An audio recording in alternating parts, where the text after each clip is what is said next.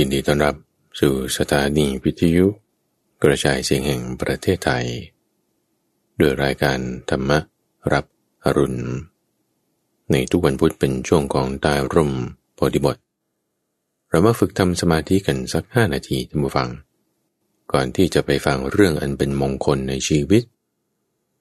เรามาฝึกเจริญกายคตาสติคือการให้มีสติอยู่ในกายของเราไม่ให้จิตออกนอกกรอบขอบของผิวหนังไม่ให้ไปคิดถึงเรื่องอดีตอนาคตให้อยู่กับปัจจุบันในกายเมื่อวานทำอะไรมากินอะไรมาวันนี้จะไปทำอะไรโทรหาใครหรือไปไหนเอาไว้ก่อนความคิดนั้นมันอาจจะแวบๆผ่านมาเราไม่ใส่ใจเขาแต่ใส่ใจอยู่ในกรอบขอบของผิวหนังของเราในกายของเรากายของเรามีแกนเป็นอะไรกระดูกไงร่างกายมนุษย์มีกระดูกตั้งขึ้นเป็นโครงฉาบทาเอาไว้ด้วยเนื้อและเลือดมีอวัยวะภายในต่างๆขับดันอาหารเอาอากาศธาตุสี่หมุนเวียนไปหุ้มห่อไว้ด้วยหนังแซมไว้ด้วยขนที่ปลายระยางก็มีเล็บเสียบอยู่มีลักษณะปากทางเข้าคือทางปากทางจมูกปากทางออกเป็นทวารหนักทวารเบาเป็นลักษณะที่ท่านเปรียบไว้กับถุงหนังท่านใช้คำว่าไถ่คือถุงที่มีปากเปิดได้สองข้างจะเปิดจากทางด้านบนก็ได้ด้านล่างก็ได้พลิกขึ้นมาก็เป็นด้านซ้ายก็ได้ด้านขวาก็ได้พลิกกลับไปก็เป็นด้านล่างก็ได้ด้านบนก็ได้จะทำจากผ้าบ้างทำจากหนังบ้างชาวนาก็ไว้ใส่เมล็ดพันธุ์พืชบ้างใช้ใส่ของเดินทางไกลบ้างร่างกายของเราเนี่ยมันมีเข้ามีออกอยู่เสมอเปรียบว่าร่างกายของเรานั้นเหมือนกับไถ่ที่ทำจากหนังแล้วก็มีน้ำมันคือเหงื่อใครเนี่ยเยิ้มอยู่ตลอดเวลาให้จิตของเราอยู่ในกายนี้ไม่ให้จิตของเราออกนอกกรอบขอบของผิวหนังนี้เอากระดูกตั้งขึ้นเป็นโครงให้รับรู้มาในสัมผัสของกระดูกเอาที่มือนี่แหละไม่ยากเพราะว่ามือนั้นมีสายเส้นประสาทอะไรอยู่ที่ตรงนั้นมากมายจุดรับสัมผัสอะไรต่างๆมากเรามารับรู้ถึงสัมผัสในกระดูกที่หัวแม่โป้งด้านขวาของเรารับรู้ถึงสัมผัสตรงนี้กระดูกตรงนั้นอยู่ที่ไหนอยู่ตรงหัวแม่โป้งด้านขวากระดูกข้างในนะรับรู้ถึงสัมผัสรู้ถึงความรู้สึกรู้ถึง sensation รู้ถึงลักษณะของมันคือนี่คือตั้งจิตไว้ที่ตรงนั้นเอาจิตของเรากำหนดไว้ตรงกระดูกชิ้นนั้นไล่ไปเรื่อยๆทุกฝังในเรื่องของวิธีการฝึกการเจริญกายคตาสติตามกระดูกนั้นท่านผู้ฟังต้องการฟังตอนเต็มก็ไปฟังในช่วงของจิตวิเวกได้ตอนนี้เราเอาสั้นๆย่อๆตั้งจิตไว้ที่กระดูกชิ้นใดชิ้นหนึ่งในที่นี้กำหนดขึ้นคือกระดูกหัวแม่โป้งขวากำหนดจิตตั้งจิตเราไว้ที่นั่นถ้ามีเสียงใดผ่านมาความคิดใดผ่านมาเป็นเรื่องอดีตอนาคตหรือเรื่องอื่นๆเราไม่ส่งจิตเราตามความคิดนั้นไปให้จิตเราอยู่กับกระดูกชิ้นนี้อยู่ในกายของเราตั้งสติรักษาจิตของเราไว้ให้ดี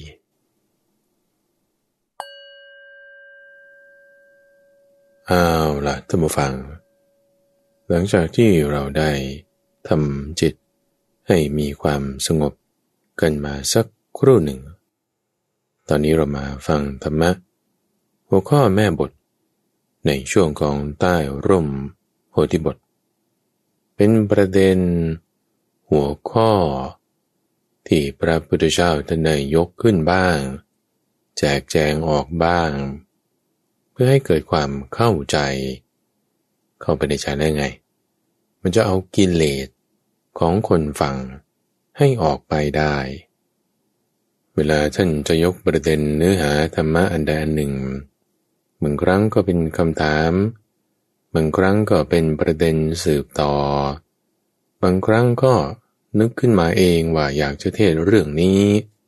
ท่านก็เลยยกขึ้นบอกขึ้นสอนขึ้นการศึกษาในคำสอนนี้ก็ต้องมีความระมัดระวังประโยชน์ก็มีโทษก็ไม่ใช่ว่าจะเกิดขึ้นไม่ได้ท่านเปรียบไว้เหมือนกับการไปจับงูพิษจะได้รับประโยชน์หรือโทษล่ะก็อยู่ที่ว่าจับเป็นไหมถ้าจับเป็นก็ได้ประโยชน์ดังนั้นเราจึงให้มีการทำสมาธิสัก5 นาที10 นาทีตั้งแต่ตอนเริ่มรายการเพื่อให้เมื่อจิตสงบแล้วฟังธรรมะจะได้ประโยชน์ท่านผู้ฟังในช่วงของใต้ร่มโพธิบทนี้เราก็ยังอยู่ในซีรีส์เรื่องของมงคลชีวิตซึ่งตอนนี้เป็นตอนที่13ในมงคลข้อที่12เรื่องการสงเคราะห์การดูแลบุตรธิดาลูกหลานท่านใช้คำว่าปุตตะสังฆโหถ้าจะแปลตรงตัวก็คือสงเคราะห์บุตรในที่นี้หมายถึงบุตรและธิดาสงเคราะห์ในที่นี้หมายถึงการดูแลในข้อความนี้ท่านผู้ฟังเป็นหนึ่งในมงคล38ประการหัวข้อในวันนี้คือเลี้ยงลูกอย่างไรให้เป็นมงคลลูกของเราเป็นมงคลได้นะถ้าเรามาเปรียบเทียบกับสัตว์เดรัจฉานอันนี้ข้าพเจ้าจะแจกแจงออกทีละประเด็นท่านผู้ฟังเปรียบเทียบกับสัตว์เดรัจฉานในประเด็นแรกว่ามนุษย์ไม่เหมือนสัตว์เดรัจฉานในบรรดาสัตว์ทั้งโลกนี้ทั้งหมดเลยนะมนุษย์เท่านั้นนะท่านผู้ฟังที่จะมีความรู้สึกถึงความเป็นพ่อเป็นแม่เป็นลูกแล้วก็ต่อไปเป็นหลานเป็นปู่ย่าตายายในบรรดาโลกนี้ทั้งหมดน่ะคือถ้าในทางสัตววิทยาเขาก็จะพูดถึงว่ามีปลาวาฬด้วยนะอย่างไรก็ตามหลักการในข้อนี้มีความบ่งชี้แต่ว่าหน้าที่มันไม่ชัดเจนไม่เหมือนกับของมนุษย์ซึ่งมนุษย์นี่เวลาเลี้ยงดูลูกความรู้สึกว่าเป็นลูกเนี่ยสืบต่อเนื่องไปจนตลอดชีวิตไม่ได้เหมือนสัตว์เดรัจฉานที่ว่าแค่เป็นช่วงอายุใน 2-3 ปีแรกพอลูกเริ่มโตถึงวัยเจริญพันธุ์แล้วให้ความรู้สึกว่าเป็นลูกเป็นหลานมันหายไปกรณีของสัตว์เดรัจฉานเช่นหมาแมวอย่างเงี้ยพอมันเริ่มโตใหญ่ขึ้นแล้วมองเปลี่ยนแปลงไปนะพ่อแม่มองลูกหรือลูกมองพ่อแม่ไม่ได้รู้สึกว่าเป็นพ่อแม่ลูกกันเหมือนเดิมละก็มีเรื่องของอารมณ์ความรู้สึกในวัยเจริญพันธุ์เข้ามาแทรกแซงแทนไม่เหมือนกับของมนุษย์นี่เป็นสิ่งมีชีวิตประเภทเดียว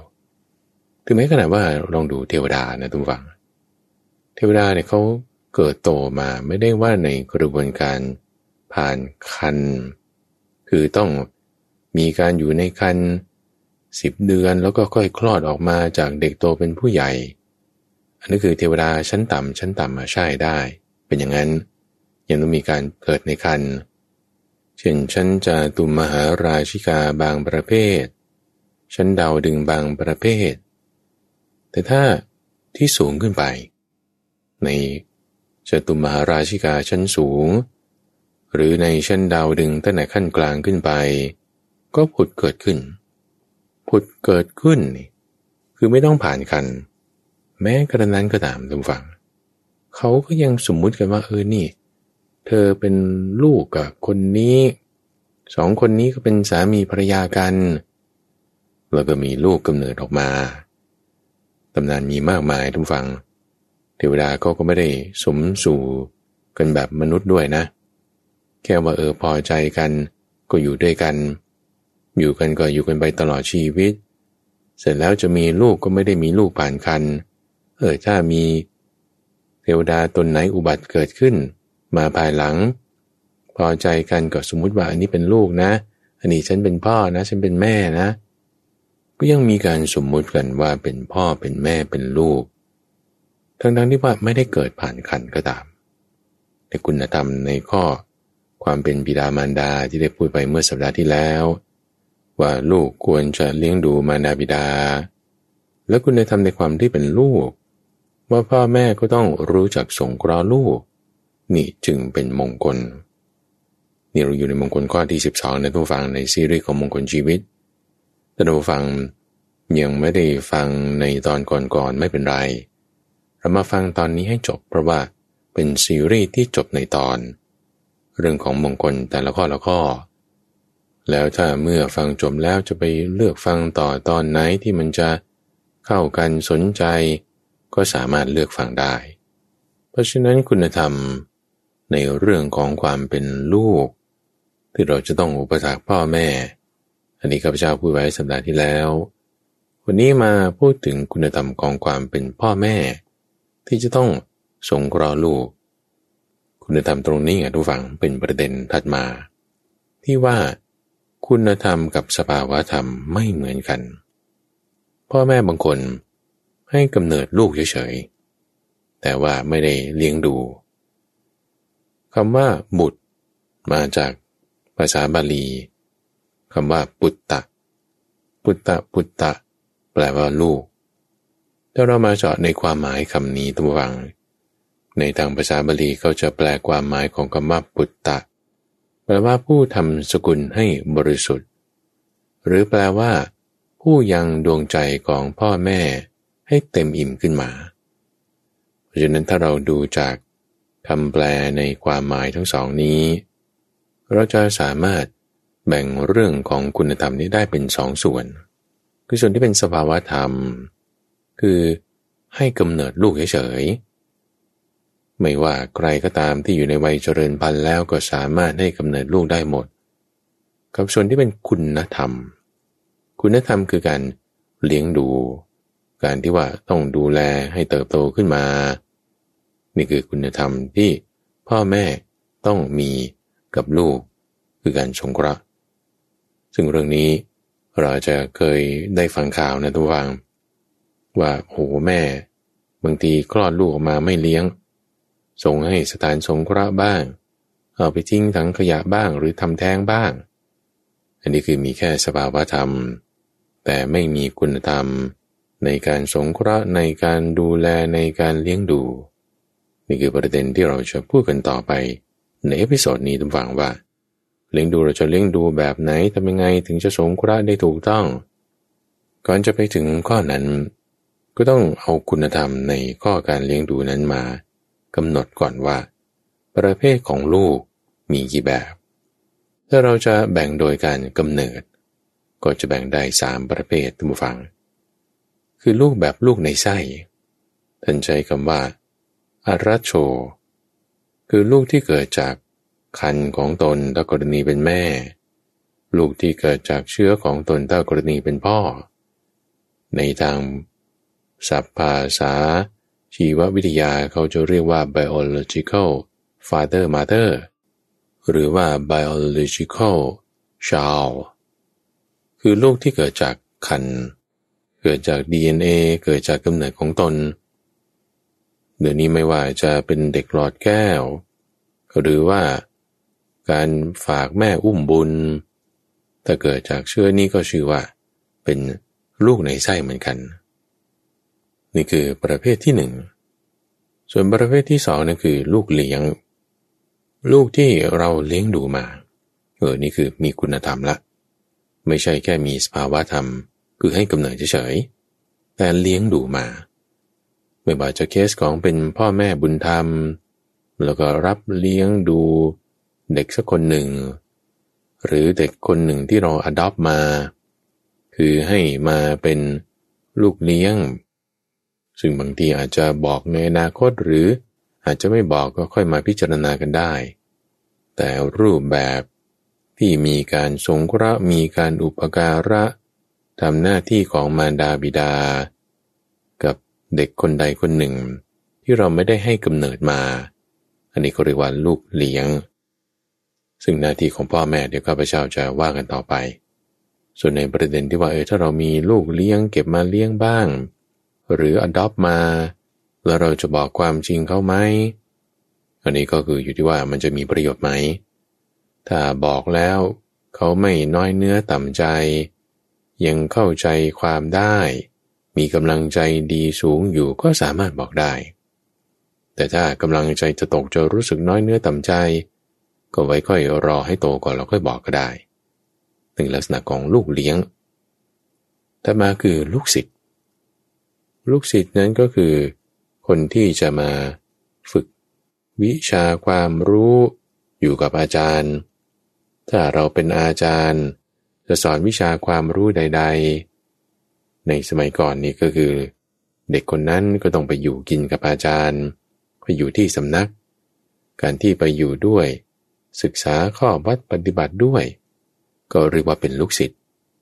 อาจารย์นั้นก็จะเป็นเหมือนพ่อด้วยแม่ด้วยเป็นทั้งครูด้วยทั้งอาจารย์ด้วยลูกศิษย์นี้ท่านใช้คำว่าอันเตวาสิกเหมือนอย่างกรณีของพระอุปชามีกุลบุตรที่มีความศรัทธามาบวชด้วยหรืออาจารย์มีกุลบุตรที่มีความศรัทธามาอยู่อาศัยศึกษาด้วยเราจะเรียกลูกศิษย์นั้นว่าอันเตวาสิกในที่นี้ก็จะมีคำหนึ่งที่จะเพิ่มเติมขึ้นมาก็จะเรียกว่าสัตถิวิหาริกสัตถิวิหาริกนั้นจะใช้กับการเป็นลูกศิษย์ของพระอุปชาอันเตวาสิกนั้นจะใช้กันกับความเป็นลูกศิษย์ของครูบาอาจารย์ซึ่งก็มีความหมายข้อปฏิบัติอันเดียวกันแต่ใช้คำเรียกให้มีความแตกต่างกันเพื่อที่จะระบุถึงคนที่เป็นอาจารย์หรือเป็นอุปชานั่นเองทีนี้ในประเภทของลูกศิษย์3แบบนี่คือตามการกำเนิดที่ได้มาว่าคุณได้ลูกคนเนี้ยไม่ว่าจะชายหรือหญิงเนี่ยได้มาได้ยังไงส่วนเรื่องว่าจะเลี้ยงดูยังไงสงเคราะห์ยังไงเดี๋ยวจะมาว่ากันแต่ถ้าเราจะแบ่งอีกแบบหนึ่งเป็นประเภทตามภูมิของลูกนั้นก็จะแบ่งได้เป็น3แบบคือ3ภูมิโดยการดูคุณธรรมของลูกที่กำเนิดเกิดมาแล้วเป็นยังไงก็จะมีอภิชาตบุตรอนุชาตบุตรแล้วก็อวชาตบุตรคือถ้าลูกนั้นดีกว่าพ่อแม่ภูมิในทางธรรมภูมิในทางจิตภูมิในการปฏิบัติดีกว่าสูงกว่าประเสริฐกว่าพ่อแม่อันนี้ก็เรียกว่าอภิชาตบุตรเช่นกรณีว่าพ่อแม่เป็นข้าราชการหรือเป็นพนักงานรับจ้างธรรมดาหรือก็ค้าขายโอเคไม่มีอะไรมากแต่พอถึงสมัยลูกนั้นมีหัวการค้ามีหัวธุรกิจทำการงานได้ดีหรือว่าอาจจะเป็นข้าราชการชั้นผู้ใหญ่เติบโตขึ้นมาเป็นนักธุรกิจชั้นสูงเป็นนักการเมืองดีๆลูกที่เก่งกว่าพ่อแม่ในเรื่องการงานนี้หนึ่งเรื่องการเงินการลงทุนบ้างหรือแม้แต่เรื่องต่างธรรมเช่นลูกที่บวชออกจากเรือนมาเป็นพระเจ้าพระสงฆ์มีภูมิธรรมสูงกว่าของพ่อแม่ทั้งหมดนี้เราเรียกว่าเป็นอภิชาตบุตรคือลูกที่ดีกว่าประเสริฐกว่าพ่อแม่ในข้อนี้ก็น่าประหลาดเหมือนกันนะทุกฝังที่ว่าคนนี้เราสอนมาเราบอกมาเขาได้ดีกว่าเราแต่พ่อแม่นี่ไม่อิจฉาริษยานำซ้ำยังสนับสนุนด้วยถ้าลูกจะดีกว่าตนนี่ดีใจมากๆเลยลักษณะจิตใจที่เป็นเหมือนพรหมนี่ไงเป็นลักษณะที่ว่าอุปการะผู้อื่นก่อนเป็นลักษณะที่ว่ามีจิตใจเหมือนกับพรหมในประเด็นที่ข้าพเจ้าเคยว่าไปว่าคุณธรรมของพ่อแม่ต่อลูกมี3อย่างนอกจากเลี้ยงดูทางกายจิตใจนี่เหมือนพรหมคือเป็นเหมือนเทวดาต่อลูกมีเมตตากรุณามุทิตาอุเบกขานี่มุทิตาในข้อนี้แล้วก็ยังเป็นบุรพาจารย์ในการให้ศึกษาให้ตั้งอยู่ในความดีเดี๋ยวจะค่อยมาพูดกันในประเด็นถัดไปเอาตอนนี้ในข้อที่ว่าอนุชาตบุตรคือลูกที่ดำเนินตามมารดาบิดาในความดีของท่านได้เป็นผู้ที่ดำรงวงศ์สกุลรู้จักปฏิบัติตนเป็นทายาทนี่คือลูกที่เสมอในภูมิธรรม ด้วยกันกับพ่อแม่พ่อแม่มีทรัพย์สมบัติอย่างไรตัวเองก็ยังรักษาในจุดนั้นข้อนั้นไว้ได้พ่อแม่มีสกุลวงศ์คือความดีอย่างไรเราก็ยังรักษาความดีในข้อนั้นไว้ได้นี่คืออนุชาตบุตรส่วนในข้อสุดท้ายลูกแบบที่สามคืออาวชาตบุตรอาวชาตบุตรก็คือลูกที่ต่ำกว่าพ่อแม่ต่ำในที่นี้อย่างที่พูดกันมาในประเด็นนี้ก็คือคุณธรรมต่ำกว่าเป็นลูกที่ไม่ได้ตั้งอยู่ในธรรมเลี้ยงดูก็มันไม่เอาความเป็นลูกที่จะนำความเดือดร้อนนำปัญหามาให้เวลาคิดถึงลูกคนนี้เนี่ยมันจะปวดใจไม่รู้ว่ามันจะดำเนินชีวิตต่อไปยังไงทำมาหากินได้ไหมทำมาหากินไม่ได้นี่ไม่ค่อยเท่าไหร่ยังเป็นนักเลงหัวไม้สร้างปัญหานั่นนี่ต้องไปประกันตัวจากโรงพักตอนไหนมีงานบุญมีงานเลี้ยงเดี๋ยวมันจะต้องคอยระวังรับโทรศัพท์มาจากสน.บ้างมาจากคนนั้นคนนี้บ้างว่านี่ลูกไปตีกับเขาติดโรงพักเที่ยวนี้ต้องรักษาเท่านี้หรือไม่ก็เป็นคนที่ไม่รักษาศีลลูกที่เป็นเหมือนแกะดำลูกที่จะคอยผลาญทรัพย์ของพ่อแม่อันนี้ก็เรียกว่าอาวชาตบุตรลูกประเภทนี้เขามีอุปมาอุปไมยทุกฝั่งเหมือนลูกของแม่ม้าอัสดรเหมือนลูกของต้นกล้วยผลกล้วยนี่แหละทุกฝั่งพอมันโตมานะเดี๋ยวต้นแม่ก็มันนี่คือต้นมันนั่นแหละจะตายอีกไม่นานนี่คือลักษณะของต้นกล้วยลูกโตมาเพื่อฆ่าแม่ลูกแม่ม้าอัสดรคือแม่ลาพันธุ์ดีที่เขามาทำเป็นแม่พันธุ์ของม้าอาชาในลูกของมันที่โตมาในท้องเนี่ยตัวใหญ่มากทุกฝั่งแล้วก็ใช้พลังของแม่ในการตั้งครรภ์มากออกมาก็ออกด้วยความยากลำบากออกมาไม่นานประมาณสัก5 วัน7 วันเดี๋ยวแม่ก็จะตายคือเขาจึงเอามาเป็นอุปไมยกับลูกประเภทนี้เกิดมาเพื่อฆ่าพ่อแม่ทำจิตใจให้ช้ำตรมลูกแบบนี้ก็เป็นอัปมงคลเป็นจันไรเป็นเสนียดประเด็นคือเราจะทำอย่างไรให้ลูกนั้นเป็นมงคลทำยังไงให้ลูกนั้นไม่เป็นเสนียดจันไรลูกเป็นมงคลได้นะทุกฟังลองดูสิสมมติว่าพ่อแม่ฉันก็อยู่เฉยๆใช่ไหมแต่ถ้าลูกดีนี่พ่อแม่ได้รับการยกย่องไปด้วยนะถูกไหมล่ะหรือในสังคมเนี่ยใครประสบความสำเร็จไม่ว่าจะเรื่องการงานเรื่องข้าราชการเรื่องการคิดค้นวิเคราะห์อะไรก็จะพูดเสมอเนี่ยว่าคนเนี้ยเป็นบุตรของนายนี้นางนี้พูดถึงประวัติเป็นมายังไงก็จะได้รับการยกย่องไปด้วยพ่อแม่ลูกนั้นทำความอิ่มเอิบใจทำความเป็นมงคลให้เกิดขึ้นในใจของพ่อแม่ได้เราคิดดูนะท่านฟังวัตถุมงคลอื่นๆนะพ่อแม่มีเนี่ยนะมันไม่เท่ากับมีลูกดีนะเรามาดูความภูมิใจสมมุติคุณห้อยพระเบญจภาคีอย่างเงี้ย5 องค์เลยคล้องอยู่ที่คอฉันปลอดภัยแล้วฉันสบายใจละ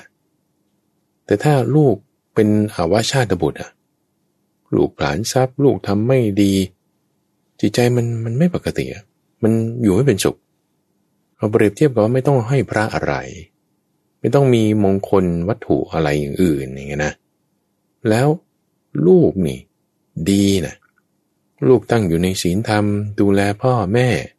มีคุณธรรมต่างๆที่จะบอกต่อไปนี้แหมพ่อแม่นี่จะดีใจมากจะชื่นใจมากจะตายตอนไหนก็ตายตาหลับเลยล่ะจะว่างั้นเลยก็ได้เพราะว่ามีลูกที่เป็นมงคลไงคำถามในที่นี้คือว่าแล้วจะเลี้ยงลูกอย่างไรให้เป็นมงคลสงเคราะห์บุตรสงเคราะห์ธิดาอย่างไรให้เป็นมงคลองค์ประกอบหลักๆท่านผู้ฟังคือตัวเองต้องทำความดีมาถ้าตัวเองไม่ทำความดีสิ่งที่ไม่น่าปรารถนาไม่น่าพอใจจะเกิดขึ้นนี่คือข้อมูลที่มาใน มหาธรรมสมาทานสูตรนะทุกฝังคนที่รักสุขเกลียดทุกข์ไม่อยากจะเจอความทุกข์อยากจะเจอแต่ความสุขแต่ทำไมบางครั้งเขาเจอความทุกข์ไม่เจอความสุขเอากระทั่งทุกคนมันจะสำเร็จอะไรได้เพียงด้วยความปรารถนาด้วยการอ้อนวอนก็ขอกันเข้าไปดิขอต่อต้นไม้หน้าบ้านขอต่อศาลพระภูมิขอต่อหน้าพระพุทธรูปว่าลูกฉันคลอดออกมาโผล่จากครรภ์ไม่มีพ่อแม่คนไหนหรอกที่ว่าอยากจะให้ลูกติดยาเสพติดเป็นนักเลงหัวไม้ทำมาหากินไม่เป็นต้องเกาะคนอื่นกินไปตลอดชีวิตติดคุกติดตารางไม่มีหน้าข้าพเจ้าว่าไม่น่าจะมีพ่อแม่คนไหนที่ปรารถนาจะให้ลูกเป็นอย่างนั้นถูกไหมแต่ทำไมมีคนติดยาเสพติดทำไมมีคนที่ทำมาหากินไม่เป็นทำไมมีคนที่ไม่รู้จักว่าอะไรดีอะไรชั่วล่ะเพราะสิ่งเหล่านี้มันไม่ใช่จะได้เพียงมาด้วยแค่ความปรารถนาไงทุกฝังแต่เราปรารถนาแต่เราไม่ทำสิ่งที่ควรทำดันทำสิ่งที่ไม่ควรทำสิ่งที่ไม่น่าปรารถนาไม่น่าพอใจจะเกิดขึ้นแต่ถ้าเราจะปรารถนาหรือไม่ปรารถนาก็ตามจะอ้อนวอนขอร้องหรือไม่อ้อนวอนขอร้องก็ตามแต่ทำสิ่งที่ควรทำละสิ่งที่ควรละสิ่งที่น่าปรารถนาน่าพอใจจะเกิดขึ้นนั่นเองเพราะฉะนั้นถ้าเราทำความดีมานะท่านฟังรู้อะไรดีรู้อะไรชั่วแล้วทำสิ่งที่ดีไม่ทำสิ่งที่ไม่ดีความดีจะไปปรากฏกับสิ่งที่เรารักสิ่งที่เราพอใจนั่นคือบุตรหลานเกิดขึ้นได้นี่คือองค์ประกอบหลักๆนะในข้อแรกเราต้องมีความดีของเราเพื่อที่จะให้ความดีนั้นสืบเนื่องต่อไปจนถึงบุตรหลานได้และประการที่สองคือการเลี้ยงลูกให้ดีเลี้ยงลูกทำยังไงนั่นจะเป็นประเด็นต่อไปคือถ้ามีความดีในตัวเราแล้วถ้าเลี้ยงลูกมันไม่ดีมันก็จะออกให้มาลูกดีไม่ได้ไงเหมือนอาหารนะถ้าคุณมีวัตถุดิบอย่างดีแต่ถ้าคุณปรุงไม่เป็นแม้มันก็ไม่อร่อยก็ต้องรู้จักวิธีเลี้ยงวิธีปรุงเอาแต่อย่างไรก็ตามนะต่อให้ถึงจะปรุงไม่เก่งทำไม่ดีแต่ด้วยวัตถุดิบดีๆยังไงความอร่อยมันยังพอมีไว้บ้างนะนี่คือจะเปรียบเทียบกับกรณีเคสของพระเจ้าพิมพิสารเลยท่านผู้ฟังพ่อแม่นี่เป็นโสดาบันนะพระเจ้าพิมพิสารนะแต่ลูกคือพระเจ้าอาชาติศัตรูนี่เป็นอาวาชาตบุตรคือลูกที่ต่ำกว่าพ่อแม่ศีลไม่มีฆ่าพ่ออีกด้วยซ้ำคือไม่ได้ฆ่าตรงๆนะแต่ว่าสั่งเขาทำสั่งเขาก็ไม่ใช่ว่าสั่งให้ไปฆ่าเลยแต่สั่งให้ไปทรมานจนสุดท้ายตัวเองตายถามว่าอย่างเงี้ยเลี้ยงลูกดีไหมมีลูกเป็นมงคลไหมมีลูกอยู่แต่ลูกไม่เป็นมงคลแล้วถามว่าพระเจ้าพิมพิสารนี่ไม่ได้ทำบุญไว้ในการก่อนเหรอทำไว้อยู่แล้วก็ไม่ใช่ว่าเลี้ยงไม่ดีเหรอก็เลี้ยงดีด้วยแต่ลูกไม่ดีเอาถ้างี้ก็มีความทุกข์ก็ดีตรงนี้อาจจะเป็นประเด็นว่าถ้าเรามีคุณธรรมในที่นี้คือความเป็นพ่อแม่แล้วเลี้ยงลูกอย่างดีที่สุดเลยแต่ลูกมันดันออกมาไม่ดีไม่ดีเดี๋ยวเราจะค่อยมาว่ากันนะว่าบางทีมันไม่ใช่ว่าตามใจเราแต่ว่ามันดูเอาคุณธรรมเป็นหลักแล้วกันอย่าง worst case เนี่ยเคสของพระเจ้าพิมพิสารเลี้ยงลูกอย่างดีอาหารการบริโภคให้ไปหาพระพุทธเจ้าทำไมจะไม่ดีใช่ไหมล่ะแต่จะมีเพื่อนชั่วไงลาไปทำไม่ดีแล้วตัวพ่อคือพระเจ้าพิมพิสารเองก็ต้องมีอุเบกขาในข้อนี้ถ้าองค์ประกอบของการเลี้ยงลูกดีมีทุกอย่างแล้วลูกยังไม่ได้เป็นมงคลอย่างน้อยจิตใจเราไม่ทุกข์มากเราไม่ได้จะมาเป็นทุกข์เพราะลูกชั่วเลยความชั่วก็เกิดขึ้นที่ตัวลูกเองนะแต่ถ้าเราจะมาเป็นทุกข์เราจะไม่เป็นเพราะก็มีความดีที่เราได้ทำมาได้รักษามาในข้อนี้ก็คืออุเบกขาเราต้องมีถ้ามันแบบว่าเราสอนอย่างดีเต็มที่แล้วตามความสามารถของเราแล้วเขาได้ดีเราก็มีมุทิตาถ้าเขาไม่ได้ดีคนที่เป็นพ่อแม่เป็นอาจารย์ก็ต้องมีอุเบกขานี่คือเคสของพระเจ้าพิมพิสาร ในหัวข้อที่ว่าองค์ประกอบอย่างไรที่จะให้ลูกของเราเป็นมงคลได้และที่สำคัญคือตัวเองทำความดีแล้วก็ต้องรู้จักเลี้ยงลูกให้ดีมาถึงประเด็นที่สำคัญท่านผู้ฟังในเอพิโซดนี้คือเลี้ยงยังไงสงเคราะห์ยังไงที่ผ่านมานี่คือเกริ่นนะเกริ่นแจกแจงในเรื่องของคุณธรรมและสภาวธรรมแจกแจงในประเภทลูก3แบบแบ่งตามการกำเนิดแบ่งตามภูมิและองค์ประกอบของการที่จะให้ได้ลูกดีละมาถึงเนื้อหาสาระที่สำคัญคือว่าจะเลี้ยงแบบไหนจะสงเคราะห์อย่างไรการเลี้ยงการสงเคราะห์ก็ต้องให้อาหารดูฟังอาหารก็มีอยู่2แบบอาหารกายกับอาหารใจอาหารใจนี่ก็ยังแยกไว้เป็นอีกหลายแบบนะอาหารกายเอาก็ถ้าเป็นเด็กอยู่ก็ให้กินนมแต่โตขึ้นมาหน่อยก็ให้กินข้าวกินผักกินเนื้ออาหารทางกายมันไม่ได้มีแค่นี้ไหนยังจะต้องพาไปฉีดวัคซีนหรือบางทีก็ต้องซื้อเสื้อผ้าแต่งตัวให้คืออาหารทางกายเนี่ยมันมีหลายอย่างนะก็เหมือนกันดูฝั่งอาหารทางใจก็มีหลากหลายอย่างพ่อแม่เนี่ยพยายามจะสรรหาสิ่งที่ดีที่สุดมาให้ลูกนะอะไรที่ไม่ดีก็มาให้ลูกกินอะไรดีๆเนี่ยให้ลูกกินก่อนทีนี้ประเด็นคือเราพูดถึงคุณธรรมไงท่านฟังเราไม่ได้พูดถึงสภาวะธรรมว่าถ้าเราไม่เลี้ยงดูให้ดีก็เลี้ยงดูให้ดีไม่ใช่แค่อาหารไงไม่ใช่แค่สิ่งของไงไม่ใช่แค่เรื่องภายนอกไงแต่ว่าจะดีหรือไม่ดีอยู่ที่คุณธรรมมีไหมไม่ใช่แค่สภาวะธรรมเฉยๆเพราะฉะนั้นการเลี้ยงดูตรงนี้ข้าพเจ้าจะไม่ได้ไปพูดถึงเรื่องอาหารการบริโภคอาหารกายอะไรต่างๆละอันนั้นในทางโลกทางหมอทางแพทย์ทางโภชนาการเขาพูดกันเต็มที่ละว่าอายุเท่าไหร่ควรกินอะไรโตขึ้นมาแล้วอะไรมันจะดีต่อสมองเดี๋ยวนี้เขายังมีวิธีการสอนอะไรแบบอื่นๆที่เกี่ยวกับทางด้านจิตวิทยาด้วยนะท่านฟังไม่ว่าจะระบบของเมืองนอกเขามอนเตสซอรี่หรือไม่ก็วอร์ดอฟหรือประเทศไทยเราก็มีแบบวิถีพุทธจะเอาวิถีไหนหลักการคือต้องกลับมาที่คำสอนของพระพุทธเจ้าท่านฟังเรื่องอาหารกายเรายกไว้เลยทีนี้เรามาดูเรื่องอาหารใจเรื่องอาหารใจมีกี่แบบต้องทำอย่างไรพระพุทธเจ้าเคยตรัสบอกไว้กับนายสิงคาลกะในหัวข้อของธรรมะที่เรียกว่าทิศทั้ง6ในทิศเบื้องหน้าคือหน้าที่ของพ่อแม่แล้วก็ลูกว่าต่อกันและกันต้องมีการทำหน้าที่อย่างไรในข้อแรกสำหรับพ่อแม่ที่มีต่อลูก 1. ห้ามเสียจากบาป 2. ให้ตั้งอยู่ในความดี 3. ให้ศึกษาศิลปวิทยา 4. ให้มีคู่ครองที่สมควรและ 5. มอบมรดกให้ตามเวลาในทั้ง5ข้อนี้ท่านฟังมีทั้งอาหารใจอาหารกาย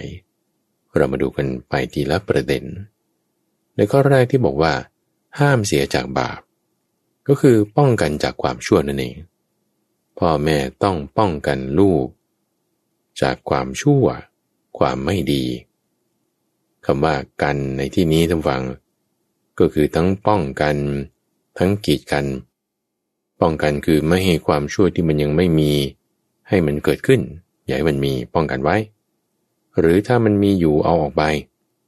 กีดกันออกแยกออกถ้ามีอยู่แล้วต้องกำจัดออกไป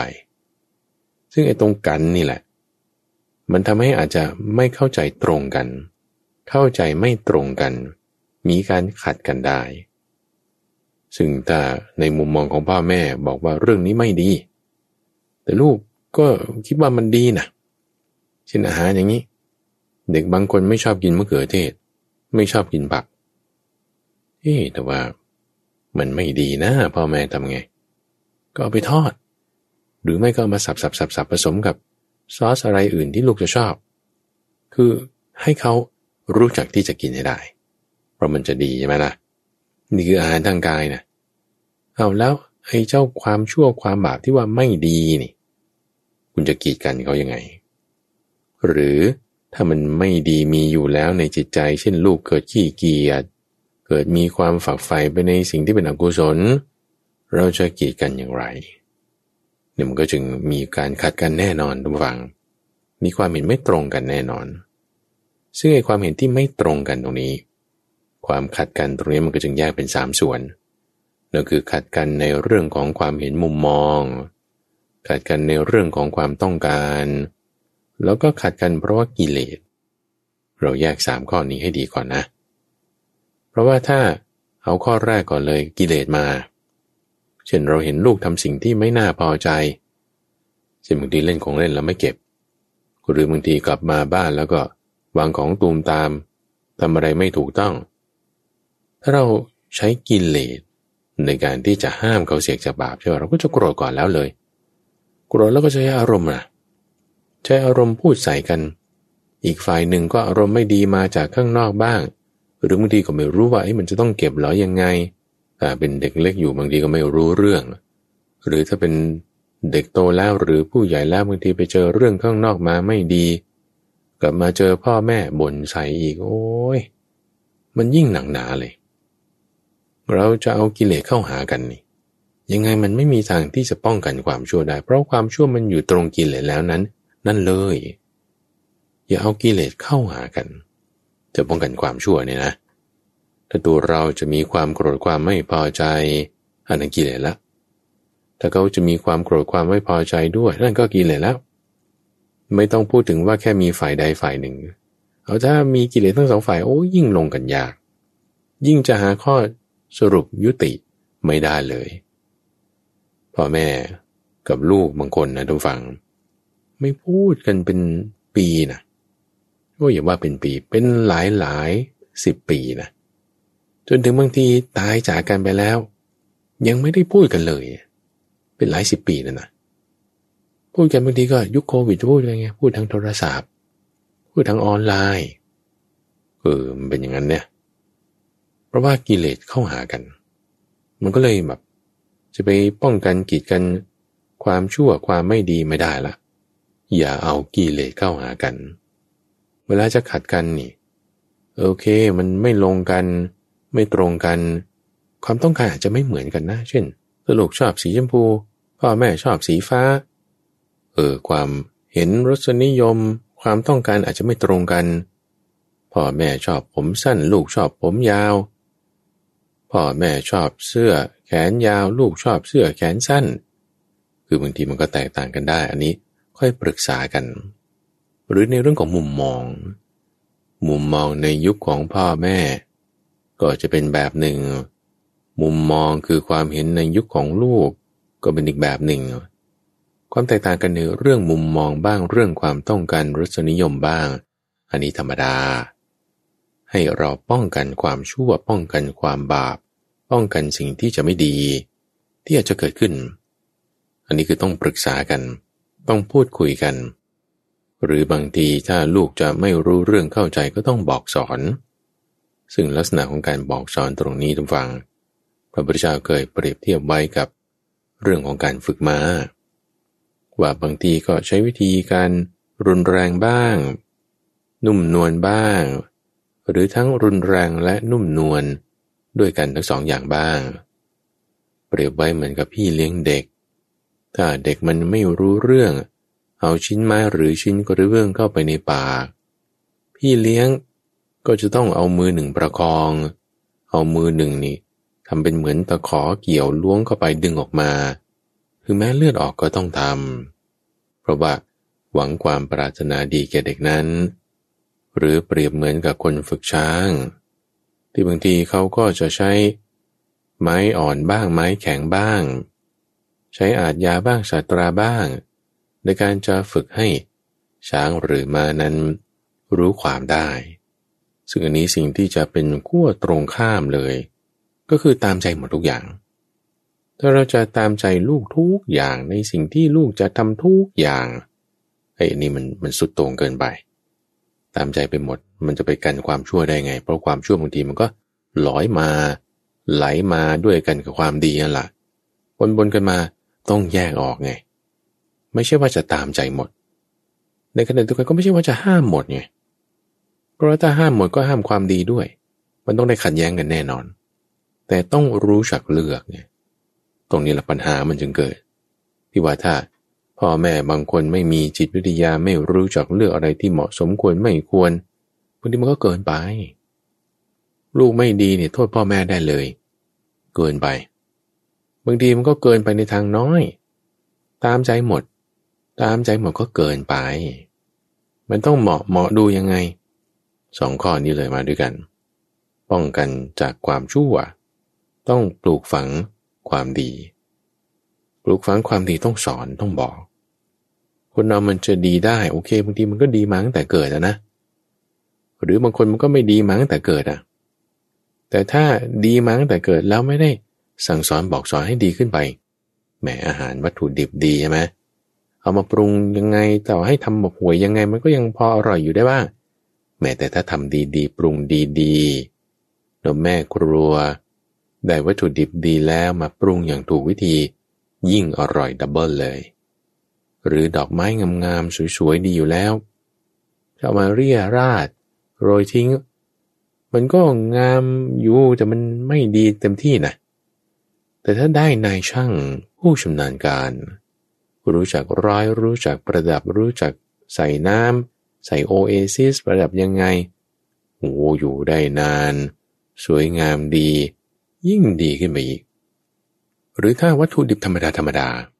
ไม่ได้จะดีมากใช่ไหมเช่นข้าวเปล่าธรรมดาแต่ถ้าพ่อครัวแม่ครัวรู้จักเอามาปรุงมาใส่ทำให้ดีสุดยอดเลยนะเป็นอาหารที่อร่อยดีขึ้นมาได้ดอกไม้บางดอกมันไม่ได้จะงามอะไรอยู่เฉยๆดีๆของมันธรรมดาแต่เอามาแซมเอามาประดับเอามาแต่งจะทำให้สวยงามวิจิตรการตาขึ้นมาได้เช่นเดียวกันนะทุกฝังเด็กทุกคนเราฝึกได้หมดคนทุกคนฝึกได้หมดเราต้องรู้จักสงเคราะห์รู้จักจะให้เขาได้เรียนรู้ในที่นี้2 อย่างต้องจึงมาด้วยกันคือกันจากความชั่วปลูกฝังความดีให้ก็ตั้งอยู่ในความดีให้ได้จุดนี้นะทุกฝังคนที่ทำหน้าที่พ่อแม่ทำหน้าที่อาจารย์ทำหน้าที่อุปชาจะต้องหาวิธีต้องรู้จักเวลาที่เหมาะสมไม่เกินไปทั้งในทางตามใจทั้งในทางปล่อยปละละเลยต้องรู้จักบอกถ้าเป็นเด็กๆต้องบอกเดี๋ยวนั้นเลยเด็กมันถึงจะรู้มันถึงจะทราบเหมือนเราจะฝึกโคฝึกแมวฝึกสุนัขถ้าจะไปสอนแมวให้รู้จักเข้าห้องน้ำอย่างคุณได้เป็นติ่งแมวเนี่ยนะเอาแมวมาเลี้ยงคุณจะฝึกแมวไงให้รู้จักเข้าห้องน้ำได้บางคนบอกเป็นธรรมชาติของมันคือบางตัวมันก็ไม่เป็นนะหรือบางตัวมันเป็นอยู่แต่ว่ามันไม่ค่อยเป๊ะเราต้องสอนโดยการถ้ามันจะเข้าห้องน้ำแล้วมันไปถ่ายปัสสาวะอุจจาระเรี่ยราดเราต้องจับมันเข้าไปที่ห้องน้ำแมวทันทีทำเงี้ยสัก 2-3 ครั้งมันรู้แล้วมันต้องทำยังไงสุนัขก็คล้ายๆกันสอนได้บอกได้บางตัวอาจจะใช้เวลามากหน่อยต้องทำตั้ง5 ครั้ง 6 ครั้งหรือเกือบ10 ครั้งถึงจะเข้าใจทำซ้ำๆจับมันในขณะที่บางตัวทำ2 ครั้งมันเก็ตเลยเช่นเดียวกันนะคนลูกเด็กเล็กแดงถ้ามันยังเด็กๆอยู่ก็ต้องบอกเขาตอนนั้นอย่าใช้อารมณ์นะอย่าใช้กิเลสเข้าหากันแต่ให้ใช้ความดีกันจากความชั่วใช้ความดีปลูกฝังความดีกิเลสจะไม่ได้สามารถกันความชั่วได้กิเลสนั่นแหละคือตัวชั่วกิเลสไม่ได้จะปลูกฝังความดีได้กิเลสนั่นแล้วจะเอาความดีออกไปเพราะฉะนั้นเราต้องมีความดีที่เราได้ทำไว้ก่อนตอนนี้ควบคุมอารมณ์ของเราให้ได้แล้วก็ค่อยสอนค่อยบอกถ้าเป็นเด็กเล็กสอนเลยบอกเลยตอนนั้นถ้าเป็นเด็กโตขึ้นมาหน่อย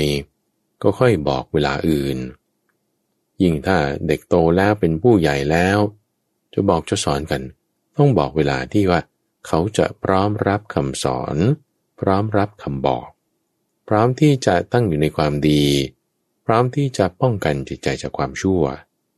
ต้องมีเวลาที่เหมาะสมหรือใน2ประการแรกทุกฝั่งเป็นเรื่องของอาหารใจอาหารใจที่สำคัญเลยคือความดีความชั่วต้องรู้จักให้รู้จักป้องกันแต่มาประการที่3ให้ศึกษาศิลปวิทยาในที่นี้คือความรู้ความเรียนทางโลกวิชาชีพในที่นี้จึงเป็นอาหารใจอย่างที่2ดูฟังคือความรู้ที่เราจะใช้ไปในการประกอบอาชีพในหัวข้อที่เราเคยพูดกันไปแล้วเรื่องของศิลปะนั่นคือเรื่องของอาชีพไม่ว่าจะเป็นศิลปะการคำนวณบางคนเป็นนักบัญชีบางคนเป็นเกี่ยวกับบริหารธุรกิจหรือศิลปะในเรื่องของการก่อสร้างนั่นคือเป็นวิศวกรศิลปะในเรื่องการรักษานั่นคือเป็นแพทย์เป็นหมอเป็นพยาบาลหรือศิลปะในการวาดเขียนศิลปะในงานปั้นนี่คือศึกษาความรู้ที่จะใช้ทำมาหากินการศึกษาความรู้ตรงนี้ทุกฝั่งก็คือส่งไปโรงเรียนแต่ในสมัยปัจจุบันในสมัยก่อนนี่เขาก็จะส่งไปอยู่กับสำนักอาจารย์ไปกินอยู่กับอาจารย์ที่สาปาโมกเมืองตักกศิลาเงี้ยเราจะได้ยินเรื่องนี้อยู่เป็นประจำในนิทานจาดกสมัยนี้ก็ส่งไปโรงเรียนการส่งไปโรงเรียนนะทุกฝั่งเป็นข้อที่3นะเป็นอาหารใจแบบที่2นะพ่อแม่คิดว่าเฮ้ยอาหารใจแบบนี้แล้วก็จบส่งไปโรงเรียนแล้วเดี๋ยวมันก็ดีเองไม่แน่นะทุกฝั่งเพราะว่าอาหารใจที่สำคัญแบบแรกที่พูดไปเมื่อสักครู่คือความดีความชั่วต้องรู้จักป้องกันความชั่วสนับสนุนความดีใช่ไหมมันคนละประเด็นกันกับอาหารใจแบบที่2นี้คือศึกษาศิลปวิทยานะส่งไปโรงเรียนหน้าที่ของคุณครูอาจารย์ที่โรงเรียนมหาวิทยาลัยหน้าที่เขาไม่ได้ว่าจะมาสอนความดีความชั่วนะทุกฝั่งหน้าที่เขาคือสอนศิลปวิทยาสอนวิชาแคลคูลัสสอนวิชาไบโอโลจีสอนวิชาคณิตศาสตร์สอนวิชาภาษาอังกฤษ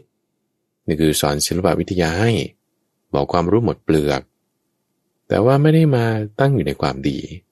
อันนี้คือต้องการเน้นย้ำว่ามันเป็นคนละประเภทกันเพราะฉะนั้นเวลาเราส่งลูกไปโรงเรียนนี่มันไม่ใช่ว่าจบแค่นั้นไม่ใช่ว่าจะหาไปโรงเรียนดีๆไปโรงเรียนนี่อะไรเขาเรียก International School อย่างเงี้ยโรงเรียนนานาชาติ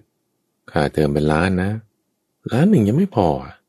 โอ้ยมันไม่จบง่ายๆท่านผู้ฟังบางคนคิดว่าโรงเรียนมันก็มีเพื่อนดีๆโอ้ยแล้วพระเจ้าอาชาติศัตรูเนี่ยไม่ได้ว่าจะหาอาจารย์ดีที่สุดมาสอนลูกเหรออาจารย์ดีที่สุดคิดว่าเป็นพระมาสอนแล้วเจอพระเทวทัตแล้วเป็นยังไง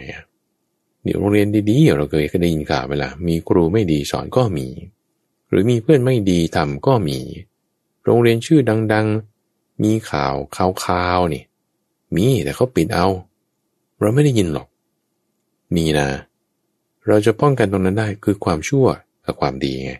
ป้องกันความชั่วให้มีความดีสิ่งนี้จะป้องกันจิตใจเขาไว้ตลอดแต่เรื่องการศึกษาศิลปวิทยามันแยกคนละประเด็นอย่าเข้าใจสับสนกันบางคนคิดว่างั้นส่งลูกไปเรียนเมืองหลวงไปเรียนกรุงเทพไปเรียนในอำเภอคิดว่ามันจะดีได้อย่างคนหนึ่งเขาก็ได้ดีอยู่นะแต่ไม่แน่ไงไม่แน่อาจจะเมืองหลวงแล้วกลายเป็นเมืองลวงไปก็ได้เพราะฉะนั้นต้องประกอบกันเป็นอาหารใจคนละอย่างเรื่องของการศึกษาหาความรู้พหุสัจจะเรื่องของการมีศิลปะสิปปัญจะอยากให้ท่านผู้ฟังลองไปฟังทบทวนดูว่าถ้าเราเป็นพ่อแม่แล้วเราจะฝึกแบบไหนให้ลูกของเราได้มีศิลปะได้นี่คือในประการที่3แต่มาในประการที่4คือเรื่องของการให้มีคู่ครองที่สมควรนี่จะเป็นอาหารใจอย่างที่3เริ่มฟังอาหารใจมี3อย่างแรกคือความดีความชั่วต้องให้เขารู้จักแยกแยะให้ได้ในข้อที่1อย่างที่2คือเรื่องอาหารสมองว่างั้นก็ได้มันเป็นวิชาความรู้และอย่างที่3คือประการนี้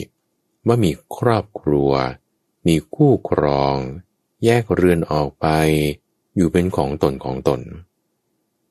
คือเรื่องของจิตใจเนี่ยมันจะมี3ส่วนฝั่งหลักๆนะคือทั้งหมดเนี่ยมันจะมีธรรมะต้องแทรกอยู่เสมอคือในส่วนแรกทางด้านเกี่ยวกับจิตวิญญาณที่จะหนุนเราให้สูงส่งในภพต่อไปจนถึงนิพพานได้นี่คือเรื่องความดีความชั่วด้านแรกนี้ก็สนับสนุนด้วยการให้อาหารอย่างแรกว่าไปส่วนด้านที่2เรื่องของการทำมาหากินวิชาชีพด้านนี้ก็ต้องมีอาหารใจอย่างที่2ประกอบกันคือเรื่องของการเรียนรู้การทำมาหากินเน้นมาในทางวิชาชีพการเรียนรู้ความรู้ใหม่ๆทางด้านสมองซึ่งคนส่วนใหญ่ก็จะเน้นมาในทางด้านนี้เท่านั้นที่ว่ามีสมองดีแล้วมันจะจบแต่มันไม่ใช่มันต้องมีอีกด้านหนึ่งด้วยทุกฝั่งด้านที่3นั่นคือทางด้านเรื่องของความรักเรื่องของคู่ครองเรื่องของการที่จะสืบต่อสกุลต่อไปนี่ก็จึงมาประเด็นในหน้าที่ที่4ของมารดาบิดาหน้าที่ของพ่อแม่ในข้อนี้คือว่าให้มีคู่ครองที่สมควรบางคนอาจจะคิดว่านี่มันโบราณแล้วสมัยนี้ผู้ชายผู้หญิงเขาก็รักกันเองแล้วเขาก็ค่อยมาบอกพ่อแม่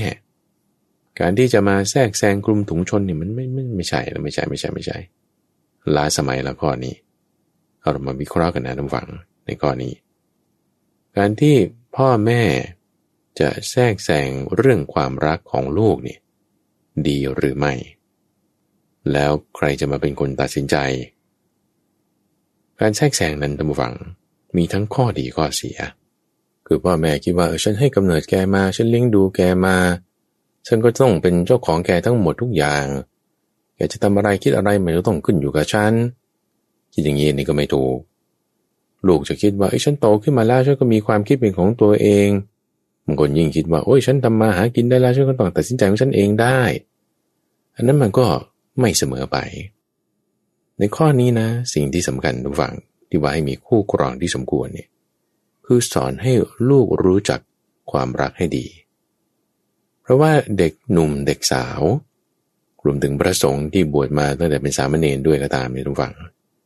มักจะมองเพศตรงข้ามในแง่ดีเกินไปทุกคนดีหมดแต่คนที่มันไม่ดีเนี่ยเพราะกิเลสไงเพราะกิเลสคือราคะโทสะโมหะที่มันพาไปกิเลสเกิดจากอะไรก็เกิดจากอิโมชันคือความรู้สึกอะไรที่มันหนักๆสำคัญความรักนี่ไงความโกรธนี่ไงความโกรธนี่เราแยกแยะได้ออกจากใน2ข้อแรกละกันความชั่วให้ตั้งอยู่ในความดีแต่ความรักชนิดที่ว่าจะให้ชีวิตคู่เป็นไปได้มันไม่ใช่แค่กิเลสมันจะต้องมีเรื่องของเมตตาเรื่องของหน้าที่ระหว่างสามีภรรยาสัปดาห์หน้าจะค่อยมาพูดตรงนี้พ่อแม่ต้องสอนให้รู้จักความรักนั่นเองถ้าเราสอนตรงนี้นะฝั่งการแทรกแซงเนี่ยมันจะไม่ใช่ว่าเป็นการควบคุมเป็นการที่ว่าคอยบังคับจิตใจกันเกินไปไม่ใช่นั่นคือพ่อแม่ขาดจิตวิทยาเกินไปก็ไม่ดีเด็กหนุ่มสาวพอโตขึ้นเป็นผู้ใหญ่แล้วหรือว่าพระที่บวชมาตั้งแต่เป็นสามเณรศึกออกมาครองเรือนแล้วถึงจะค่อยรู้ว่าคนดีบางทีมันหายากนะคนชั่วบางทีมันหาง่ายโลกนี้มันโหดร้ายโลกมันไม่ได้สวยหรอกจึงต้องปรึกษากันเป็นลักษณะให้ความรู้ให้คำปรึกษาในเรื่องชีวิตของคนคู่ในเรื่องความรักเรื่องการที่จะจัดการอารมณ์ของเราอย่างไรเพราะความรักทำฝั่งทำให้คนตาบอดได้เห็นว่าดีๆนั่นแหละจริงมันไม่ดีเห็นสิ่งไม่ดีคิดว่าเป็นดีไปอะไรมันได้เสมอถ้ามีความรักขึ้นนำมาก่อนมันไม่แน่ต้องคอยปรึกษากันเป็นลักษณะให้คำปรึกษาดีกว่าท่านฟังถ้าเกินไปมันก็ไม่ดีนะยิ่งถ้าพ่อแม่ขาดจิตวิทยาในการเลี้ยงลูกก็จะไม่มีปัญหาได้โดยเฉพาะยิ่งเรื่องคู่ครองส่วนเรื่องการตัดสินใจว่าจะมีคู่คนไหนยังไงการที่ให้คำปรึกษาจะดีกว่าพ่อแม่บางคนนี่ยังมีความคิดหัวโบราณฟังว่าฉันจะต้องหาคู่มาให้ลูกเป็นลักษณะกลุ่มถุงชน บางทีลูกมันหามาเราไม่ชอบเด็กคนนี้ขาวไปดำไปสูงไปเตี้ยไปชาติกำเนิดเป็นอย่างนี้นิสัยเป็นอย่างนี้ท่าเดินเป็นอย่างนี้คนที่เราไม่ชอบนี่นะแต่ลูกเขารักนี่มันยังดีกว่าคนที่เรารักแต่ลูกไม่ชอบนะมีปัญหาได้เพราะฉะนั้นในเรื่องการตัดสินใจเรื่องความรักเนี่ยเป็นการให้คำปรึกษาดีกว่าทุกฝั่งถ้าพ่อแม่นะที่ว่าให้มีคู่ครองที่สมควรคือต้องสอนให้เขารู้จักความรัก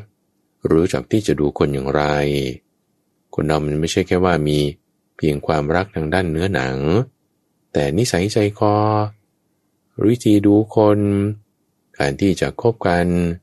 นี่ให้คำแนะนำนี่จึงเป็นหน้าที่ที่สี่ของคนที่เป็นพ่อแม่ในการที่จะสงเคราะห์ลูกให้รู้จักเรื่องของความรักเรื่องของคู่ครองที่เหมาะสมนั่นเองธรรมะประการที่5ทุกฟังคือการมอบมรดกให้ตามเวลาซึ่งอันนี้เป็นลักษณะอาหารกายละอาหารใจ3อย่างว่าไปแล้วเนาะคือเรื่องของในทางจิตวิญญาณในความดีความชั่วต้องรู้จักแยกแยะกำจัดสิ่งไม่ดีออกตั้งสิ่งที่ดีไว้อาหารสมองในการที่จะรู้จักทำมาหากินแล้วก็เรื่องความรักถัดมาสำคัญน้อยที่สุดเลยคือเรื่องอาหารกายละถึงแม้ก็ตามนะทุกฝั่งในข้อนี้ถือว่ามอบมรดกให้ตามเวลานี่มรดกนี้ก็ไม่ได้ว่าจำเป็นต้องเป็นสิ่งของแต่เป็นมรดกคือความดีเป็นมรดกคือข้อปฏิบัติอันใดอันหนึ่งที่เป็นความดีของมารดาบิดาที่ได้มอบให้ลูกเอาไว้ประเด็นที่ข้าพเจ้าเคยพูดไว้ในตอนหลายปีแล้วอย่างเช่นว่าลูกบางคนนี่ได้รับมรดกของพ่อแม่มานะเช่นที่ดินเช่นข้าวของอะไรของพ่อแม่นี่ขายกินหมดเลยเอาขายกินแล้วยังไงคือบางคนจะบอกว่าก็ให้ไปแล้วพ่อแม่ก็ตายไปแล้วทำไมเขาจะขายกินไม่ได้คือจะขายหรือไม่นี่นะคือหน้าที่ในการรักษามรดกนี่คือเอาความดีไงทุกฝั่งขายกินเนี่ยบางคนไม่เข้าใจนะว่าพ่อแม่เนี่ยทำมาหากินลำบากมากขนาดไหนจะซื้อที่แปลงนี้ที่แปลงนี้นี่ทำมาหากินกันมาตั้งแต่สมัยรุ่นปู่รุ่นย่าถ้าไม่เข้าใจตรงนี้แล้วขายกินไปนี่คือไม่รักษามรดกไม่รักษาวงของพ่อแม่ได้แต่ถ้ารู้จักว่าพ่อแม่ทำมาหากินมาอย่างนี้ลำบากมาอย่างนี้รักษาวงตระกูลนี้ไว้ความเพียรความพยายามเอาบางทีเราขายได้แต่รักษามรดกได้นะทุกฝั่งขายสินทรัพย์เปลี่ยนแปลงแต่รักษามรดกรักษาวงของมารดาบิดาได้บางคนนะทุกฝั่งลูกนี่เอาผานของพ่อแม่เนี่ยผานคืออะไรในกรุงเทพบางทีไม่รู้จักข้าพเจ้าก็ไม่รู้จักแล้วตอนก่อนมาบวชเป็นพระอยู่ภาคอีสานแล้วจึงค่อยรู้ว่าผานเนี่ยมันคืออะไรผานเนี่ยมันก็คือที่ที่จะแหวกดินเข้าไปเวลาชาวนาเขาไถนาเอาโคเทียมขึ้นแล้วเขาก็จะจับผานลงไปที่ดินแล้วก็ให้โคเนี่ยลากไปใส่กับเกวียนกับทามสายเชือกอะไรให้เรียบร้อยเพื่อที่จะไถนานั่นเองซึ่งงานไถเป็นงานที่หนักที่สุดในกระบวนการทำนาโอ้ยหนักขนาดนี้คือเอาผานนี่มาเป็นเครื่องเตือนใจไม่ได้รับมรดกในความที่ว่าทำนาต่อไปเพราะตัวเองก็ไปรับราชการบ้างไปเป็นนักธุรกิจบ้างไม่ได้จะทำมาหากินด้วยการเกษตรเหมือนเดิมแต่รับมรดกคือผานของพ่อแม่มารับวงคือความขยันหมั่นเพียรของท่านมานี่คือรู้จักรับมรดกมานี่คือพูดเสริมให้นะในหน้าที่ของลูกใช่ไหมพ่อแม่ตรงนี้แหละทุกฝั่งที่มอบสิ่งเหล่านี้ให้ลูกได้มอบมรดกตรงนี้ให้ลูกได้อย่าไปคิดว่าโอ้ฉันมันยากจนไม่มีอะไรความดีทุกคนมีนั่นแหละเรามอบมรดกคือความดีในตัวเราให้ลูกได้ความรักลูกเราให้ลูกได้นี่มรดกนี่เราให้นั่นไม่ใช่แค่เรื่องอาหารการรับประทานการกินเงินทองที่ดินอย่างเดียวเท่านั้นแต่คุณธรรมอื่นๆที่เรามีมอบให้ไปซึ่งก็เป็นหน้าที่ของลูกต่อไปแล้วว่าจะดำรงวงตระกูลรักษามรดกที่พ่อแม่เอาไว้ให้ทีนี้สรุปในเรื่องของ หน้าที่การสงเคราะห์บุตรการดูแลการเลี้ยงดูให้เหมาะสมสำหรับพ่อแม่นั้นที่สำคัญผู้ฟังสรุปในที่นี้เลยคือว่าอย่าตามใจเกินไปอย่าบังคับเกินไปอย่าใช้อารมณ์เกินไปอย่าเคร่งระเบียบจนเกินไปถ้าทำอะไรที่มันไม่เกินไปได้นะแล้วก็ใช้เหตุผลใช่ไหมจุดที่ว่าบางทีลูกอารมณ์ไม่ดีเราเข้าใจอารมณ์เขาความที่เราเข้าใจอารมณ์เขาก็คือใช้อารมณ์นั่นแหละแต่ใช้อารมณ์ที่ไม่มีกิเลส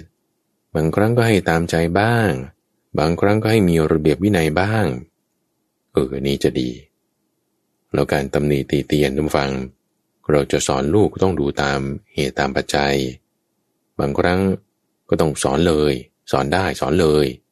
บางครั้งสอนเลยไม่ได้ก็ต้องสอนในเวลาถัดมาเรื่องคนไม่ใช่ควายจำได้ไหมที่หลวงพ่อดร.สะอาดอาจารย์ของข้าพเจ้าเนี่ยเคยสอนเอาไว้บางครั้งก็ต้องสอนในเวลาอื่น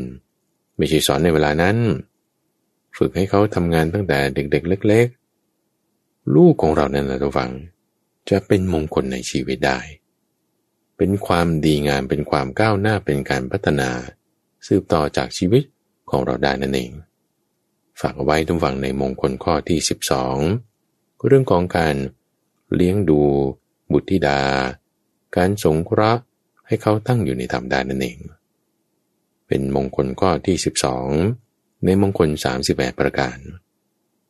ซีรีส์ของมงคลชีวิตในช่วงของใต้ร่มโพธิบทนั้นจะมาพบกับท่านผู้ฟังเป็นประจำในทุกวันพุธสัปดาห์หน้าเราก็จะมาต่อในตอนที่14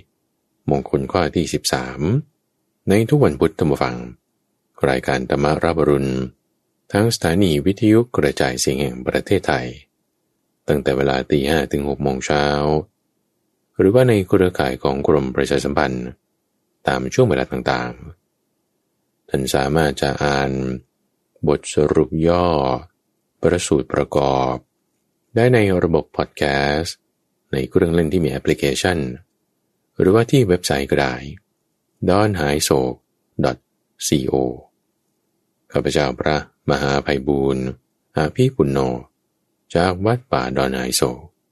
พบกันใหม่ในวันพรุ่งนี้เจริญพร